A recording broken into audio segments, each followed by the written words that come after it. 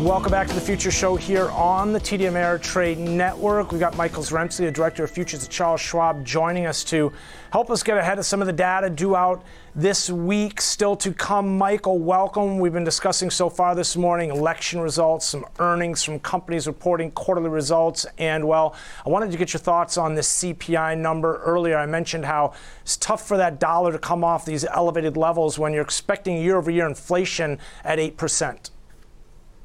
Absolutely right, Ben. And now that the election is over, even though we don't have the final totals in, it does look like we will have a little bit of gridlock there. It seems like the Republicans are probably going to take the House, and the Senate's still a toss-up there. And that's really what the market was expecting there. So I think that's why we had that nice run-up here going into yesterday's elections here. Now we're seeing a little bit of a pullback here as the market is now focusing on that CPI figure out tomorrow.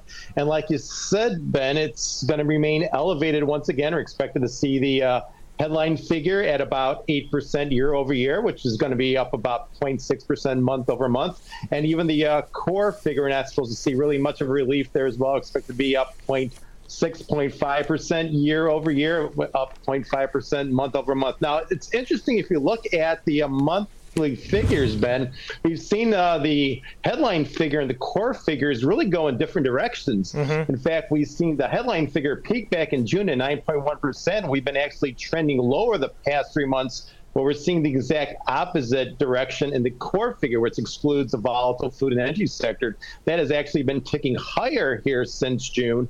And in fact, where last month there was the highest reading so far this year. And a lot of that really comes into a couple factors here. One of them was energy prices. We've seen energy prices really hit their lowest levels recently in September there, and that's probably why we've seen that headline figures start to move down as well too. But unfortunately in October, Ben, we've seen energy prices go up, whether it's crude oil, gasoline, diesel prices have all tracked higher in October. Now natural gas did come down a bit, so you may see a little bit of relief there. But so far, we're seeing energy prices up in October, and I've not seen food prices really dropping at the grocery stores either, Ben, as well, too. So I think it's going to be very hard for that headline figure to really decline to any meaningful extent. Now, looking at the core factors, there's a couple items that I'll be looking at as well, too. One is shelter and rent costs, which is the largest component there of that factor there as well, too. Now, even though we're starting to see home prices come down as well, too, that shelter prices, they really kind of work as a lag there. So I'm not expecting to see any meaningful decline there until at the earliest, probably the first quarter of next year.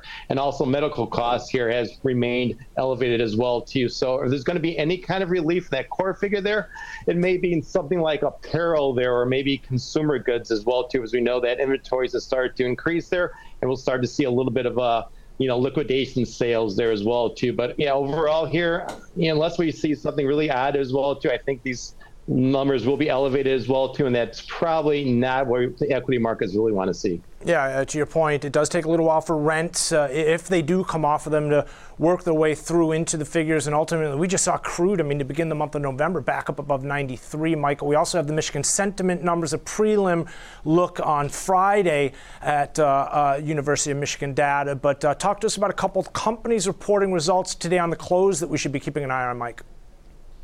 Yeah, there's two especially that I'm kind of looking at today as well. One of them is the EV truck and vehicle maker Rivian there. They're supposed to report revenue of $551 million of the past quarter. Now, to put that in perspective, Ben, the previous year, same quarter there, they reported revenue was $1 million. So they're really just starting to get their legs going on and actually producing vehicles and making deliveries there. Now, the earnings per share, though, is going to be a loss, supposed to be about $1.82, but that compared to down at $7.61 year over year quarter as well, too. As you can see that they're finally making a little bit of headways there, getting deliveries. Now, the biggest factor there is, are they going to meet their expectations there for the year of deliveries? They're expected to do 25,000 this year. So far, they produced about 14 to 15,000. So we want to see, are they going to be on track to meet that demand? Now, Amazon there has made a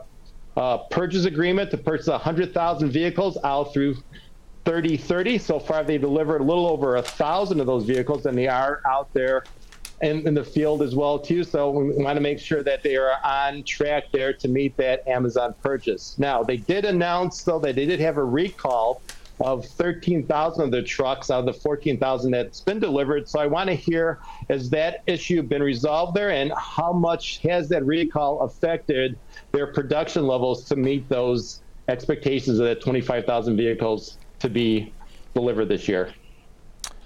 Mike, talk to us in terms of what we're looking here as far as market implications here when you're talking about some of these individual names quickly, and when we're talking about less than a minute here, we have talk to us about, again, as we wait for the CPI data.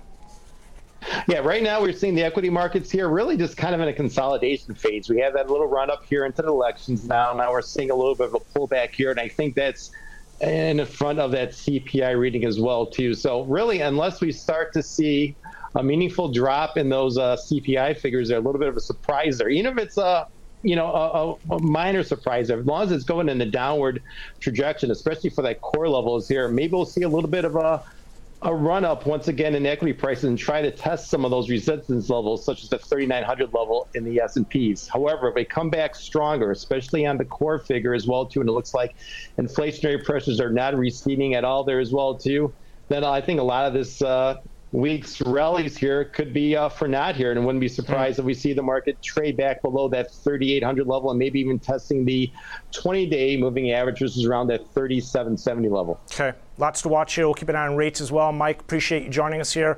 A look ahead to some data due out tomorrow, some earnings due out this afternoon. Mike Zaremski, Director of Futures at Charles Schwab.